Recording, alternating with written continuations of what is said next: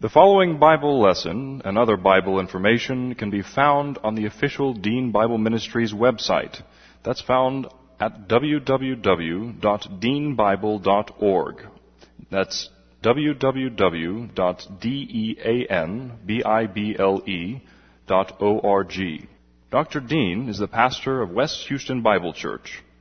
And now, here's Dr. Dean with the Bible lesson. All your ways acknowledge Him, and He will direct your paths. They that wait upon the Lord shall renew their strength. They shall mount up with wings as eagles. They shall run and not grow weary.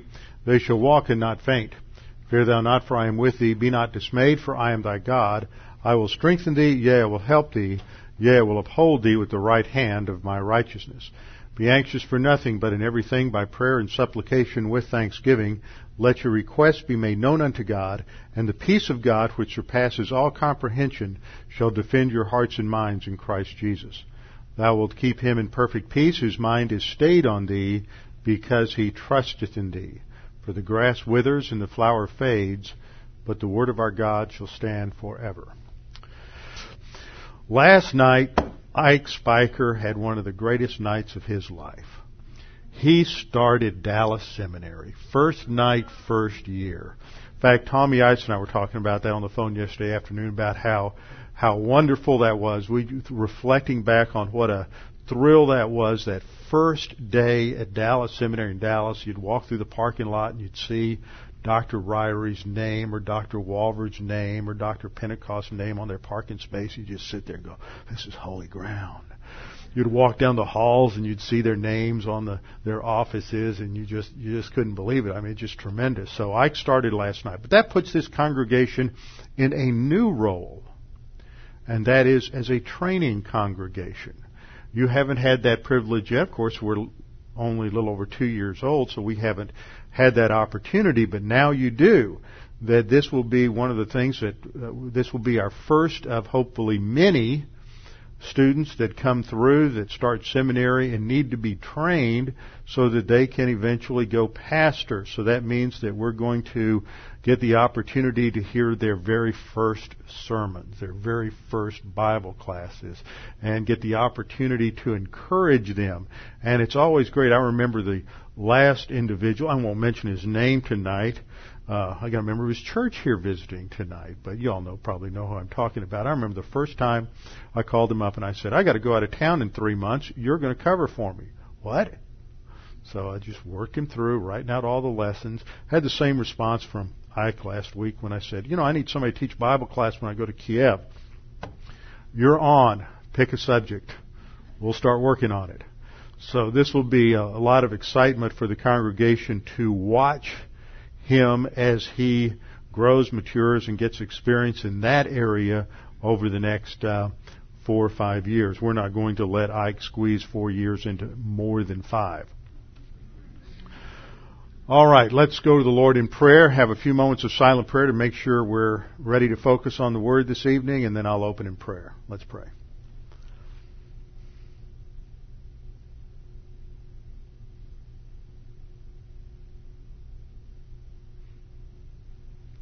Lord, we're so thankful that we have you to come to, that you are intimately involved in every detail of our lives, and that you desire for us to bring our cares, our concerns, our anxieties, our hopes, our dreams, our wishes before you.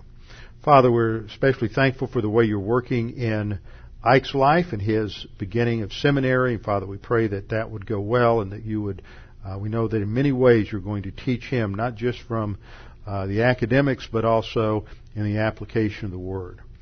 Father, again, this evening, as we have prayed in prayer meeting, I want to pray for Alice Whitelock, as word is that she has pneumonia at 92. That is a very distressing situation. Father, we just put her in your hands and pray that this will be a great opportunity to glorify you, however things work out. And now, Father, as we study your Word, we pray that as we go through the life of Joseph, that we'd be challenged by the lessons that are there for us as we see doctrine working itself out in the flesh of someone's life. We pray this in Christ's name. Amen.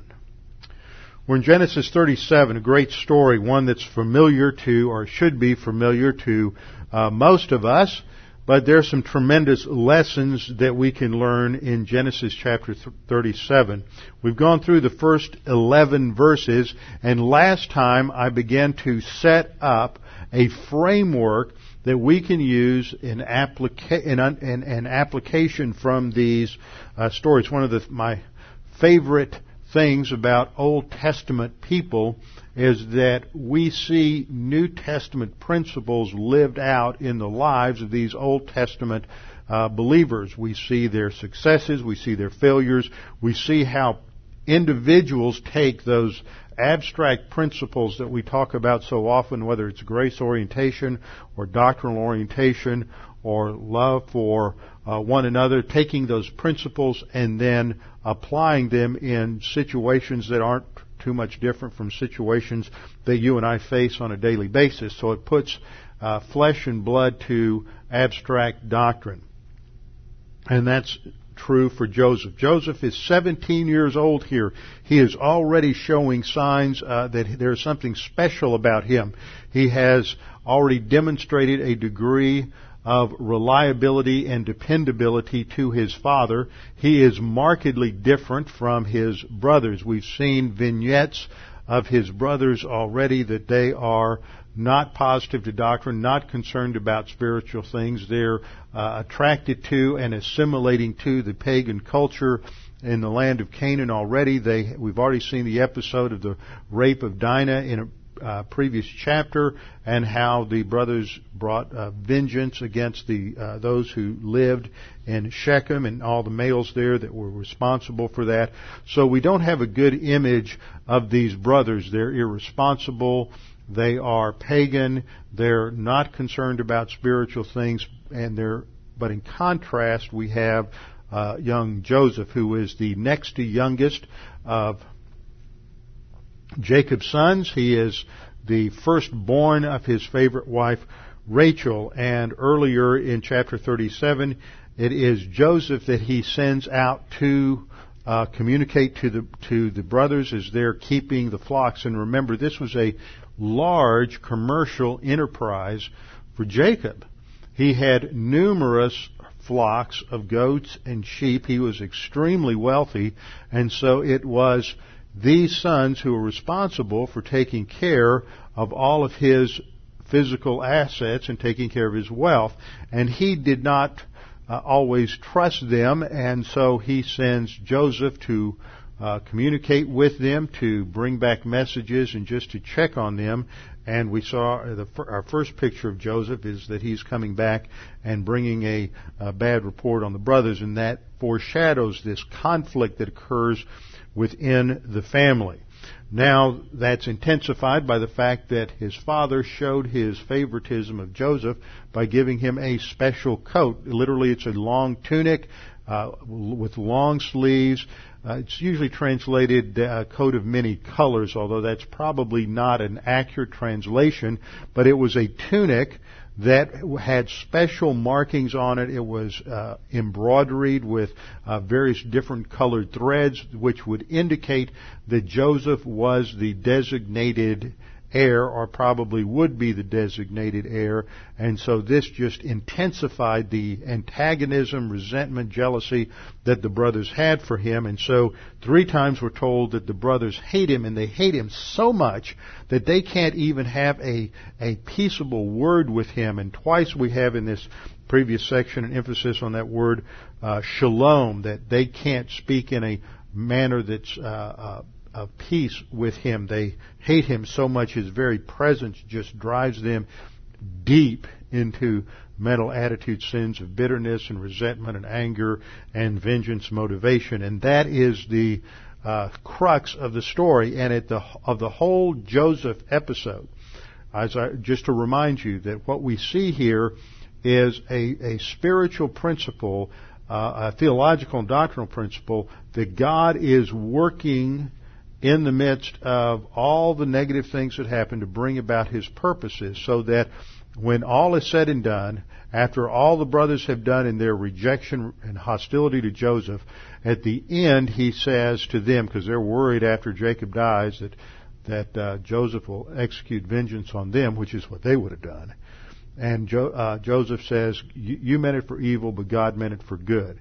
The New Testament, we saw that in the principle of Romans 8:28, that we know that He works or causes all things to work together for good to those that love God, to those who are called according to His purpose. God is working in the midst of this to take the family of Jacob down to Egypt for a special time of protection and provision. It will be a hard time. Just because God wants them there and God's taking them there doesn't mean it's going to be easy. It's going to be a time of slavery. And there's a principle there that just because you're where God wants you doesn't mean it's going to be a wonderful, happy, glorious time of wonderful circumstances. It may be very harsh circumstances, but God has you there for a purpose. All right, well, we come to our first section in verses 12 through 14.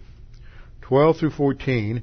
And here we begin to get introduced to this training process that God has. Last time I started to set up this framework of application that I want us to have firmly embedded in our minds. So I want to review for just a minute, run through it very quickly to get this back into your head. We're in a training program as believers in the Lord Jesus Christ. God is training us to be leaders, not just in time, but in eternity. Right now, your leadership responsibilities may function in a small area. Maybe it's a large area. Maybe it's just your home. Maybe it's just you if you're single. Maybe it's at work. Maybe there's a few more people you're responsible for. Maybe God's given you responsibilities over other areas. Maybe you're a leader. Some of you leaders here in the local church. Others are leaders in other areas of life. But all of us are being trained to be leaders in the millennial kingdom. Revelation 20 verse 6 tells us that we shall be, that is those who are part of the first resurrection, church age, which includes church age believers, that we will be priests of God and of Christ and shall reign with Him for 1,000 years. So we are in this training program to be able to have the capacity to rule and reign with Christ in the millennial kingdom. So we have a training program, and this is my favorite blueprint. We start with salvation in phase 1. Phase 2, we go through one of two cycles in our living. The upper cycle, indicated by the green arrows, indicates a cycle of life. This is when we're in fellowship, abiding with Christ, walking by the Spirit.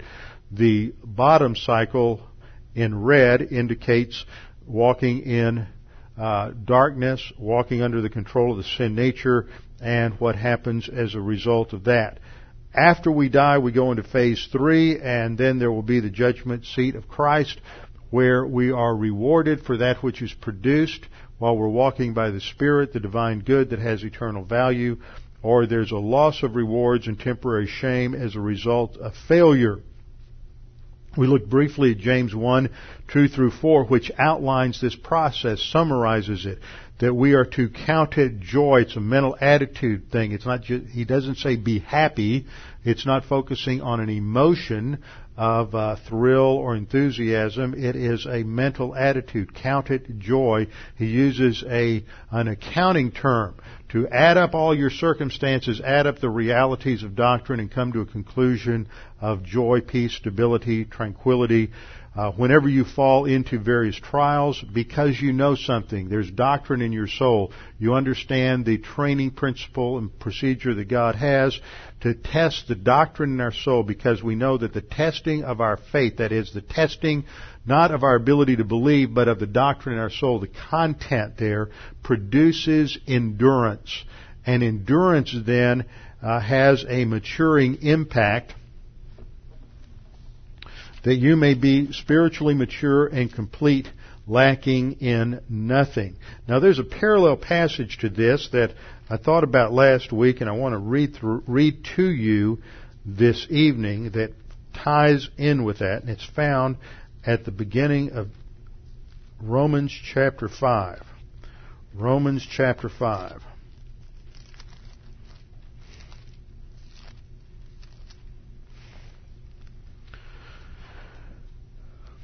Romans chapter 5, Paul says in the opening two verses that we have peace with God because of justification.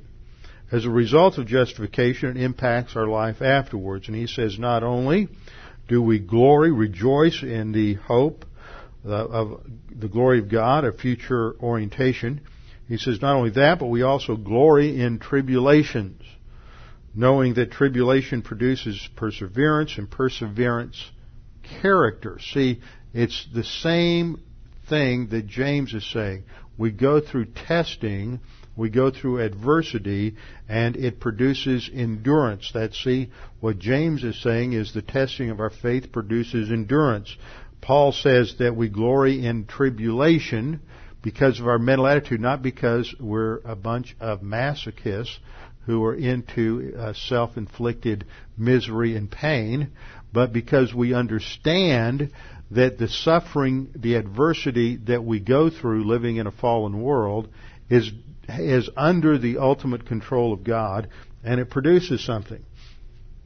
So we're able to glory, to exult, to almost boast, is the idea of that word, in tribulations, knowing that the tribulation produces perseverance, and perseverance produces character. That's what we're going to see in these next two or three chapters with Joseph, is how God is producing character in Joseph so that Joseph can be the kind of leader that is necessary to protect his people. See, we don't know where God's taking us. When Joseph is in the pit, when he's in that cistern and his brothers are threatening to kill him, Joseph has no idea where God's going to take him. He has a hint because of the dreams that he's had. But in the moment, there is distress, as we'll see, anxiety in his soul because of the circumstances. But God's using that to produce character. He's in that training process. And character produces hope. And we all know that hope is based on the Greek word elpis, meaning a confident expectation. It is forward-looking. It is anticipatory. It looks to where God is taking us. It's that concept of the personal sense of our eternal destiny. And then Paul goes on to say, now hope does not disappoint because the love of God has been poured out in our hearts by the Holy Spirit who was given to us. And this is love from God. It is what's called an objective genitive, indicating that God's love for us is made manifest to us. And as we come to learn how much God loves us, it creates a reciprocal response, increasing our love for Him, which motivates us on into maturity. And so we're going to look at some of those elements as well as we go through this. Now, I'll just skip this second diagram here. 1 Corinthians 10:13 is another promise that all of you should memorize. I don't know what's happened with Scripture memory. I hesitate to embarrass anybody. I wouldn't dare ask you to raise your hands if you are consistently memorizing Scripture, but that is something we ought to do. I was talking with a pastor today, and I was telling him that I'm working through several things that I am memorizing. I said, "What are you memorizing?" "Well, I'm not memorizing anything." "You're a pastor and you're not memorizing Scripture?" That's one of the things I appreciate about Jim Myers is Jim has memorized copious amounts of Scripture, and he's a tremendous encouragement to me in that area. But that's something that's not emphasized anymore. And that's something we do emphasize in prep school. And as I told the prep schools teachers when we first started putting things together, that if you take a third grader or a fourth grader or a fifth grader, 30 years from now, they may not remember your name or what you said in class, but if you have them memorize 10 Bible verses during the year, and over the course of their prep school career, those 10 verses are reinforced in other classes and they're reminded of them, then those verses will stay with them in their soul for the rest of their life. And so I'd almost rather them not learn anything as long as they come out at the end of the year with 10 or 12 Bible verses memorized. So this is very important. In 1 Corinthians 10:13 is one of those basic verses everybody ought to have memorized. It's a tremendous comfort in times of adversity. No testing has come upon you except that which is common to man. You can tell I memorized it in a different version from this one.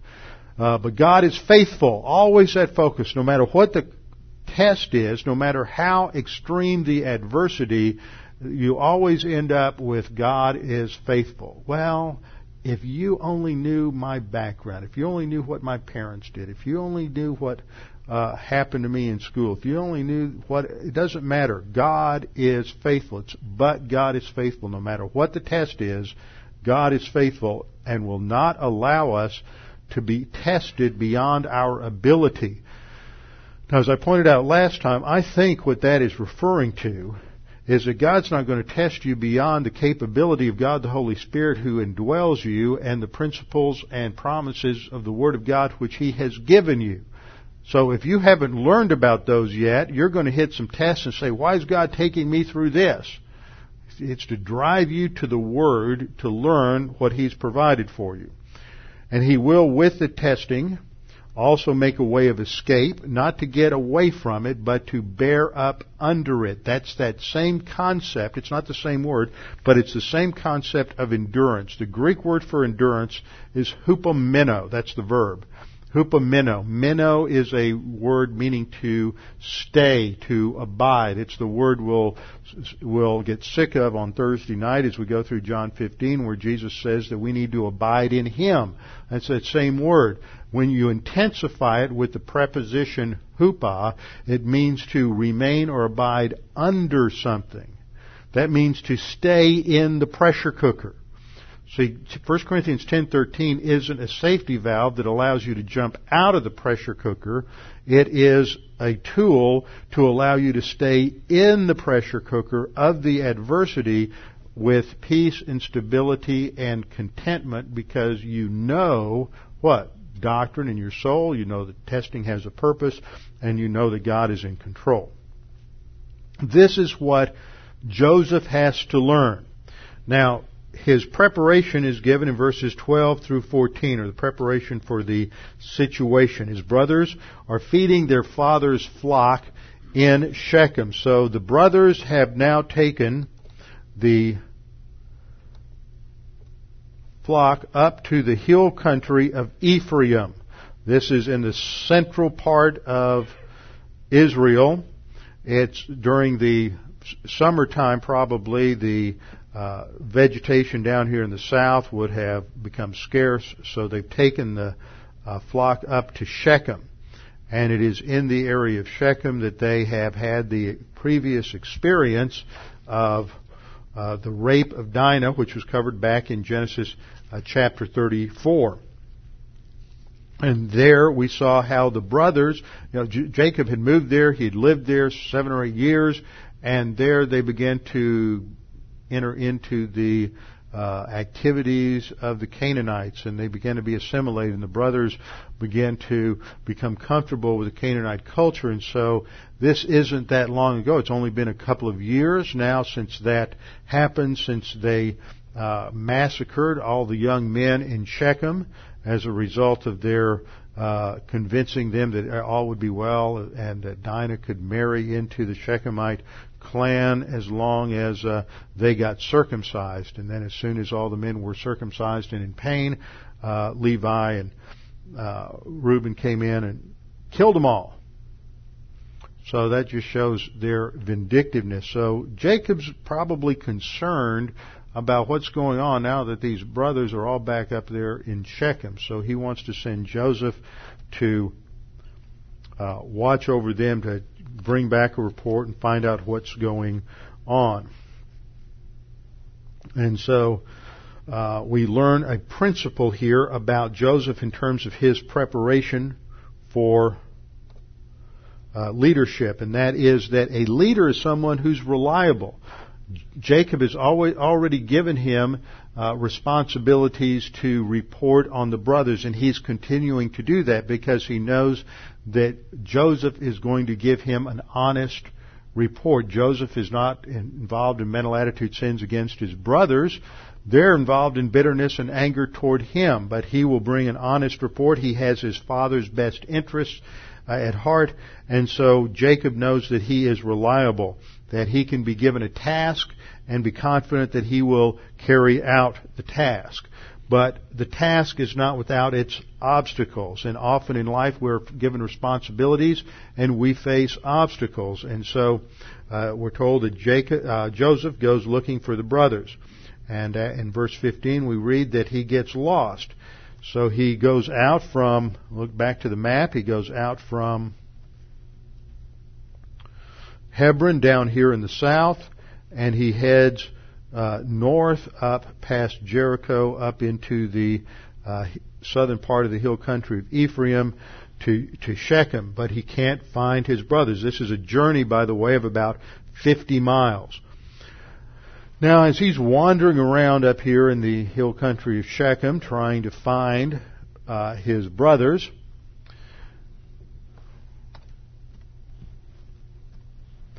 he runs into this one man. Now, the man is not mentioned. In older commentaries, they thought this was perhaps a theophany, such as the man who appeared to Jacob at Peniel and wrestled with him. But there we learn that was the angel of the Lord. There's no indication anywhere in the text that this man is anyone other than an individual that God brought into Joseph's path to help him along. So in verse 15 we read, "Now a certain man found him, and there he was wandering in the field." He's lost. He can't find his brothers, but he hasn't given up. He's not going home. He is going to persevere.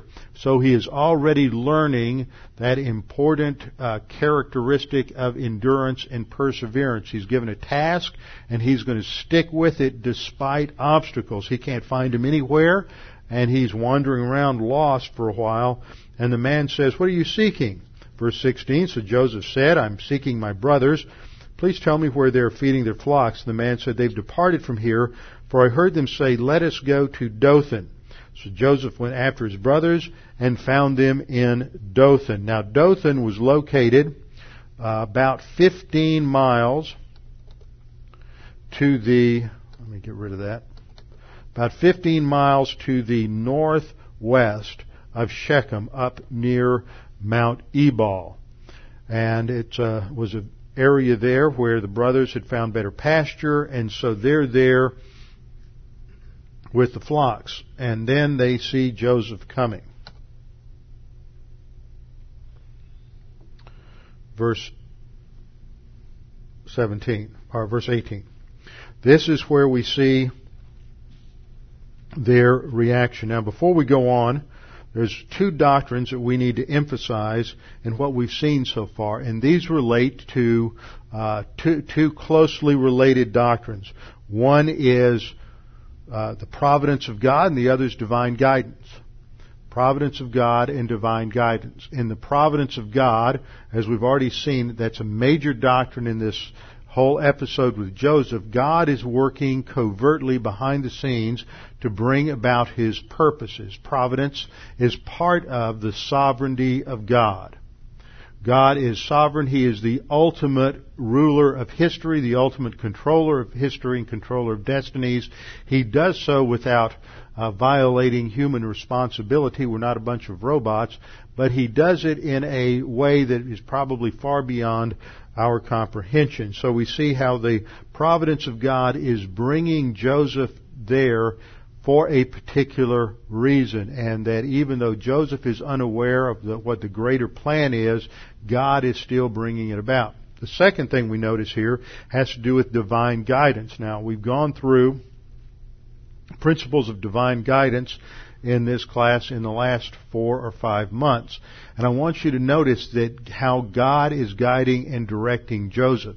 It is not through overt means. God is not manifesting Himself to Joseph in a theophany. God, the Holy Spirit, is not whispering in Joseph's ear. God is using circumstances to direct Joseph in his search and in his life. So this again shows that when we're trusting God, we can relax and let God work things out and work things together for good. It is not necessary to have direct revelation which is what most people think of as divine guidance. You sit down, you have a problem, oh Lord, tell me what to do. The Lord says, well, study the Word and apply doctrine. And so He's going to, as long as we're trusting Him, God will work things out. And that's what happens here. But what we learn is, as God is working things out, it's not good. Some people have misunderstood and misquoted Romans 8:28 to the effect that all things are good. That's not what the verse says. And we know that all things are good. It doesn't say that. And we know that He causes all things to work together for good. So even the all things may be bad. It is bad that Joseph's brothers are angry with him. It is bad that they hate him. It is bad that they won't even speak peaceably to him. It is bad that they are going to throw him in a pit. It's bad that they want to kill him. It's bad that they're going to sell him into slavery. But God is going to work all of those negative things together for ultimate good and for His purposes. But we just don't see that when we're in the midst of those difficult circumstances. So before we move on to verse 18, one more principle on leadership training, and that is that a leader can be depended upon to get the job done, despite obstacles, despite difficulties, despite the fact that he got lost, that he didn't know where he was. He could have easily just said, well, I can't find him. There's a lot of land here. They could be anywhere. I'm just going to have to assume everything's okay. I'm just going to go back home. He stayed there even though he was lost, waiting, hoping that God would provide information for him, and that's what happened. Now in verse 18, we see the brothers, the conspiracy, their plan to deceive Jacob, their plan to kill Joseph, and later they modified that plan. When they saw him afar off, even before he came near them, so he is wearing his coat, his special coat that would indicate his office, his position as the favorite son and the heir. So that tells us something about Joseph's character. He's either one of two things. Either he is extremely arrogant and he just wants to rub his brother's nose in it, which doesn't fit the picture here. Or he recognizes this coat that his father gave him is significant, and it is a badge of his office and responsibility within the family, and he is on his father's business, and so it is the proper garment to wear. And so he is wearing that, and it makes him obvious. So the brothers look across the way, and they can see him coming at quite a distance, and it gives them time to get angry, to remember how he's not only the father's favorite, but he's also had these two dreams from God, which indicate that they are all going to bow down and serve Joseph. And they are, as soon as they start thinking about that, they go from 0 to attempted murder in about 3.5 seconds. They just get all worked up, and it doesn't take them long to hatch a plot. So they conspire to kill him, against him, to kill him. And the word here for conspire is the Hebrew verb nakal, which means to be deceitful, to cheat, to plan to do something against someone. It has the idea of intending to trick or to deal cunningly with somebody. Numbers 25, verse 18. This word is only used 3 other times in the Old Testament, and it indicates that they are definitely doing something to cheat him out of his birthright. That their father is going to give him the inheritance, but they want to cheat him out of it. They want to deceive. As we've seen, the concept of deception is a key theme throughout this section. It reminds us of dear old Daddy Jacob, who was the great heel grabber, deceiver, and a con artist himself. And Uncle Laban was a con artist. And remember, Laban is their grandfather, Jacob's uncle, but their grandfather. So they've come by this honestly. And they conspire against him to kill him. That is, to put him to death. And the word that we have here is the Hebrew word mut, which means to simply die. It's a hiphil infinitive construct here, plus the preposition meaning to, which gives it the nuance of an infinitive. This is just a general word for killing, for death. In some passages it has the idea of meaning to execute. The verb is used some 600 or some 800 times in the Old Testament. In the Cal stem it simply means to die. So here it has the idea of causing him to die in the hiphil, which is a causative stem, to put him to death. Now, the Bible uses a number of different words for death and for killing. We have another word that is used in Scripture, shachat, which means to slaughter or to kill. It occurs in the Hebrew Bible about 80 times. It first appeared in Genesis 22:10 when Abraham was instructed to take his knife and to slay his son. And this word shachat is often used in reference to killing in a sacrifice. It's used about 30 times in in Leviticus. So when we read that word shachat, it has the idea of a sacrificial slaying. Then another word that we have is the Hebrew word harag, which means to kill, to slay, or destroy. It's used about 170 times in the Hebrew Old Testament to indicate the taking of life, whether animal or human. And it first appears in the Old Testament in the Cain and Abel episode where Cain slays Abel. So it can have the idea of murder. The previous word, shachat, does not have the idea of murder, but it's primarily associated with sacrificial killing. Harag does have the idea of murder, in some cases, a few cases suggesting premeditated killing or murder, although often it is broader than that. Now, this is not the word that we find in Exodus 20:13, the sixth commandment, which says, "Thou shalt not kill." See, there are many people who think that that's an accurate translation in the King James Version. But the word that we have there is this word, ratzach. And ratzach is a more technical word, meaning to kill in the sense of premeditated murder or to slay. It occurs about 40 times in the Old Testament.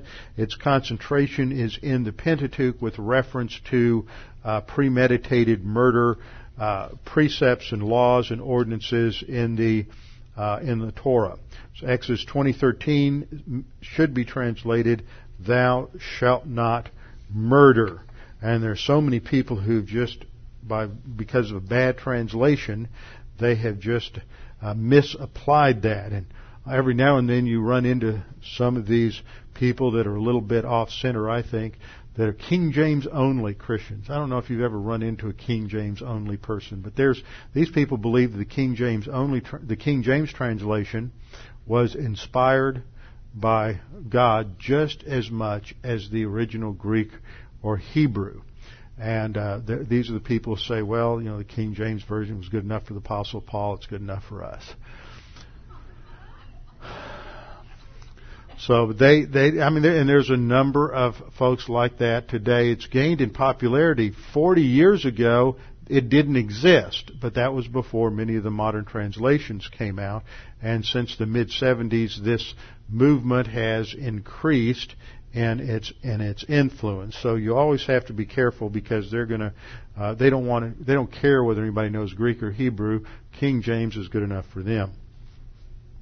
But when we go back to the original language, we realize that even in Elizabethan English, they understood these nuances, and so often words that were used in the King James Version had a different nuance at that time than it does today. Incidentally, the King James Version itself was modified several times. The one that most people think of as the King James or Authorized Version of 1611, the one you probably have at home, is actually a revision that was made in the 1780s. So very few people today actually could understand the original 1611 authorized version. So we have in our passage a simple statement that they want to kill him, and it's up to the context for us to determine whether this is legitimate or illegitimate.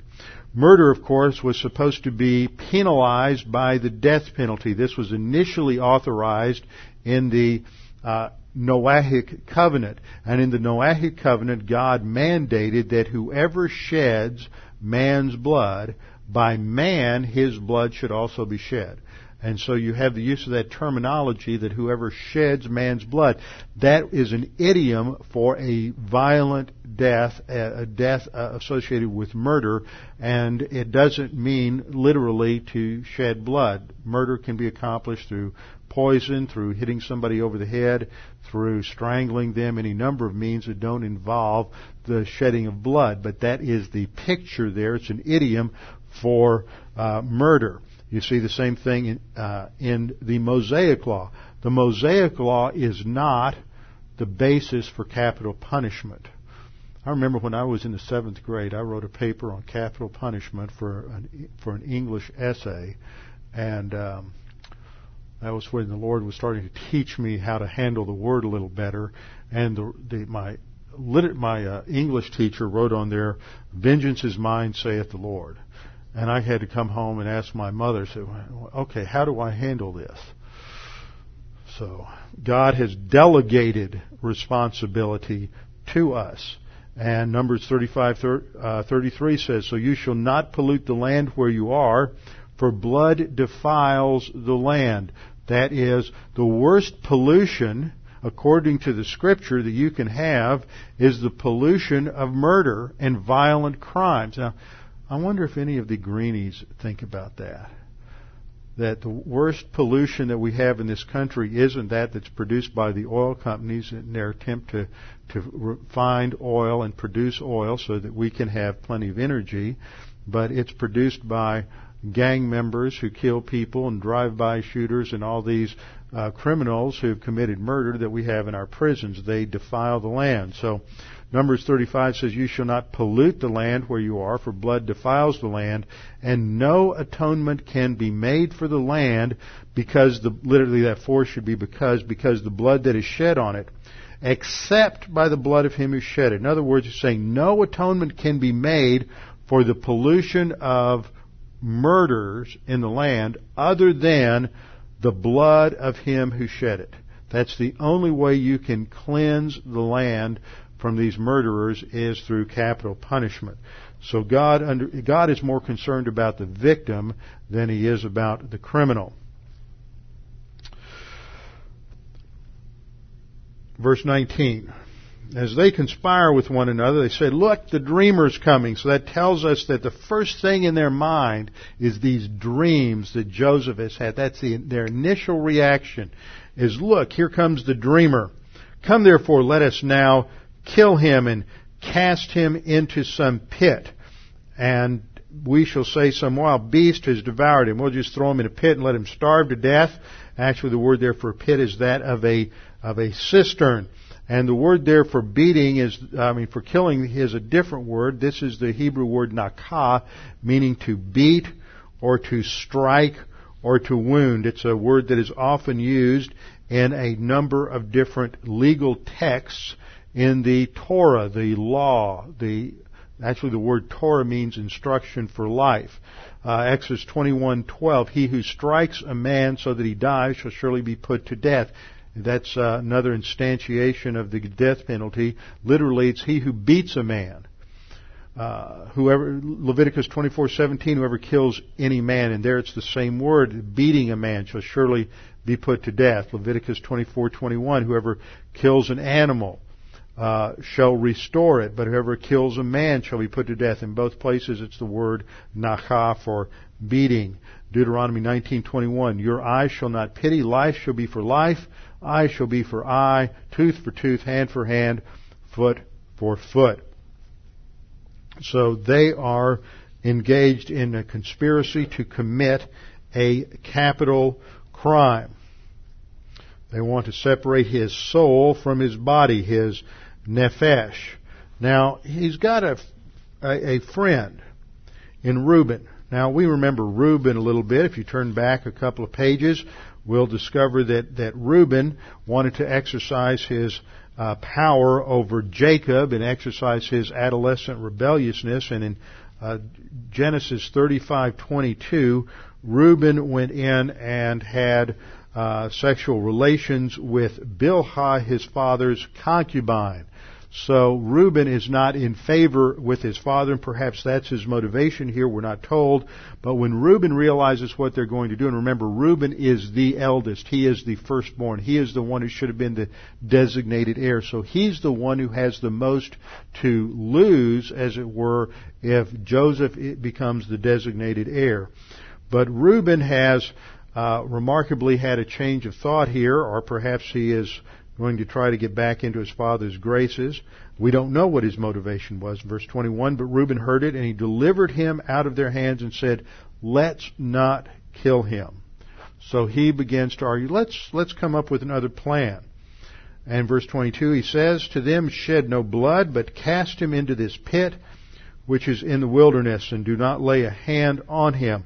Now secretly, he had a plan. That's what's at the end of verse 22 in that appositional phrase, that he might deliver him out of their hands and bring him back to his father. See, Reuben decided if they throw him in this pit, and this is what he's talking about here, the word for a pit is a cistern. And a cistern was a place that in the dry country of Israel, they would dig these pits, and some of them would hold 10 or 12,000 gallons. Others were quite large and might hold as much as 50 or 60,000 gallons. And when it would rain, that would collect all the rainwater. And this is one of the cisterns at Qumran. And then this is another cistern in where was this? Arad, I believe, or Beersheba. And there were these cisterns around the land, and so there was an empty one that was dry, and as the text says, and they were going to throw him into that. And that's what they did in verse 24. Now, Reuben's plan was that they would put him in there, and then he would come back in the middle of the night, and he would get Joseph out and rescue him. But his brothers don't know that. And apparently Reuben left. You know, they come up with their plan and he's gone, and the plan changed. Verse 23. So it came to pass when Joseph arrived, when he came to his brothers, that they stripped Joseph of his tunic, the tunic of many colors, the special tunic that was on him, and they took him and cast him into a cistern. And the cistern was empty, there was no water in it. See, that's why it makes that observation there that it was no water was there. It's a cistern. Verse 25, and they sat down to eat a meal. Now, I want you to go back to verse 20, because we have an interesting play on words here.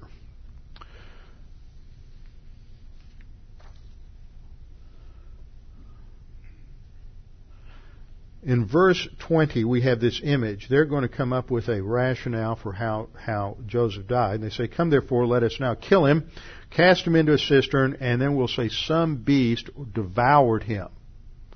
So what's going to happen? So they're going to throw him in a pit, and while right after they throw him in the pit, they're going to sit down and have lunch. So they're going to be eating while he's in the pit, and the image that the writer's conveying here is they're acting like wild beasts.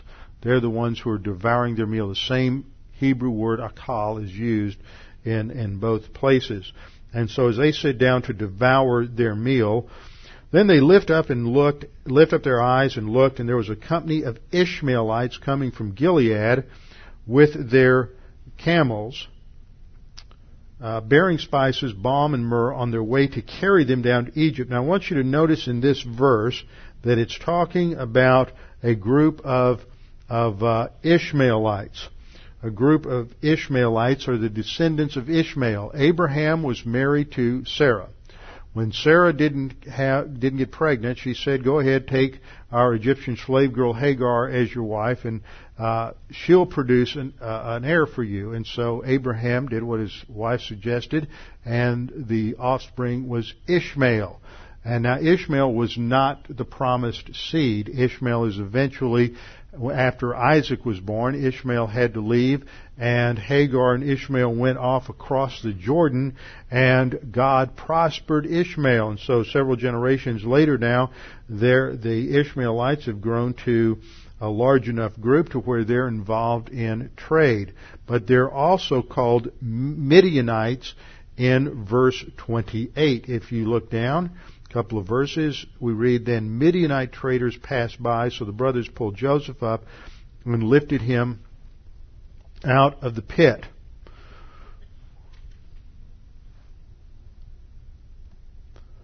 I'm getting ahead of myself here on my slide. Let me back up a minute. So they're going to pull him out of the pit. Now the Midianites were also descendants of Abraham. When Sarah died, he remarried Keturah. And one of the children that he had with Keturah was Midian. So Midian is a half-brother, would be a half-brother to Isaac, and Midian was a half-brother to Ishmael. So apparently their lines were already intermarrying so that the terms were beginning to be used interchangeably. And now they're going to sell him and put him into slavery instead of killing him. Now, one of the things that we should think about here is what reaction does Joseph have? Here's Joseph in the pit. His brothers, his flesh and blood, most of them half-brothers, have planned this, and they put him into the pit. Now, Genesis 37 doesn't tell us anything about his attitude, but if we go over to chapter 42, verse 21, we read that the brothers, when they're feeling guilty later on, now by chapter 42, Joseph is in power in Egypt. They don't know that, though. They're going there to find food, and of course they have a guilty conscience. And so their comment to one another is, "We're truly guilty concerning our brother, for we saw the anguish of his soul when he pleaded with us, and we would not hear. Therefore this distress has come upon us." So we see that this word anguish and distress is used here. It's a word that can refer to external adversity, or can refer, as it does in the first usage, of the inner turmoil in the soul. It's from the Hebrew word sarach, meaning adversity, trouble, distress, anguish. It refers to a situation or a time of extreme discomfort, an affliction that can come from various different reasons. So this is the beginning of Joseph's testing here. How is he going to handle the rejection from his own brothers, from his own family? And apparently he was quite upset over this. He may have pleaded for his life. Some we don't really know. But he does have anguish in his soul, which would indicate that he's not fully trusting God in the midst of the circumstance. This word for anguish or distress, sarah, shows up in various other places. Here he pleads with them. This is the word chanan, meaning simply to be gracious to him. And this would be normal for any of us, that if someone turns against us, we would try to convince them otherwise. So I don't really think that Joseph is begging for his life, or there's anything very negative going on here. He's just pleading that they were trying to negotiate with them, that they would not carry that out. But this word for adversity is used in some key passages. Job 5:19, we're told, "He shall deliver you in 6 troubles." That's the word. Yes, in 7, no evil shall touch you. See, Joseph and us should be responding to any kind of adversity, distress, by claiming promises, by relaxing in God's provision. This is how the word is used many times in the wisdom literature of Job, and also in Psalms. Psalm 9:9 says, "The Lord also will be a refuge for the oppressed, a refuge in times of trouble." That's that same word that's used there, sarach, is used for a time of difficulty, a time of trouble. And so Joseph's mental attitude here should be one of trusting God, relying upon, not putting his eyes on the circumstances, not putting his eyes on his brothers, but trusting God. God is training him for leadership, because he is going to be the number 2 person in Egypt, and it's going to be his responsibility to take the Egyptian empire through one of the greatest times of adversity they'll ever go through. And he needs to be a man who can be stable and relaxed in times of incredible pressure. So God is beginning to train him. Now in verse 25 we read that these Ishmaelites have come up, and this is a picture indicating the use of camels. This is one of the earliest uses of camels. That's a big debate that liberals have. They said, well, they didn't have camels that early. And, of course, archaeology has come along to show that camels were in use in the Middle East much earlier than this. So, once again, liberal theology has been proved to be completely false. Now we go on and we read in verse 26, so Judah said to his brothers, what profit is there if we kill our brother and conceal his blood? See, he's focused on the monetary aspect. This is the word betzah, meaning profit or gain. It can refer to dishonest gain or covetousness. It's a word that has a negative connotation, referring to illegal or unjust gain or profit, which God's people were to avoid. But Judah is saying, well, let's see what we can get out of this. So we see Reuben brought out as someone who's thinking, okay, let me see if I can get Joseph out of this mess. But Judah says, let's not kill him. Then we won't get anything for ourselves. Let's sell him to the Ishmaelites, and at least we can get a little money for him. So they sell him for 20 shekels of silver, which was about half the going price of a slave at that time, and that would allow the Ishmaelites a little profit margin when they got to Egypt. But then Reuben returns. Now, Reuben's not there when this happens, which is inferred from what happens. When he comes back to the cistern that night in verse 29, Joseph isn't there, and he is just beside himself with grief. He tears his clothes. He goes to his brothers, and they don't tell him what happened. Isn't that interesting? He goes back, he says, the Lord's no more. What shall I do? Where shall I go? He is just beside himself and taking all the guilt upon himself, and they don't say, no, he's not dead. We just sold him as a slave. And then they go through the whole ruse to deceive Jacob, and they took Joseph's tunic, and they destroyed it. Their hate is, and they got some pleasure out of this. Here's this symbol of their father's love for Joseph, and they're going to kill an animal and kill a goat and soak the robe, the tunic, in the blood in order to make it seem as if a wild animal has actually killed Joseph. So when they bring it home to Jacob, Jacob is just inconsolable. Verse 34. Then Jacob tore his clothes, put sackcloth on his waist, and mourned for his son many days. This is a typical mode of mourning at that time. And all of his sons and all of his daughters arose to comfort him. All of his daughters, he just had one daughter, but this would include his granddaughters, arose to comfort him, but he refused to be comforted, for he said, for I shall go down into the grave to my son in mourning, and his father wept for them. And then the concluding verse is, now the Midianites had sold him, Joseph, in Egypt to Potiphar. So Joseph goes from being the prized favorite son at the beginning of the chapter to being a slave in Egypt at the end of the chapter. And the future of Abraham's seed is now out of the land.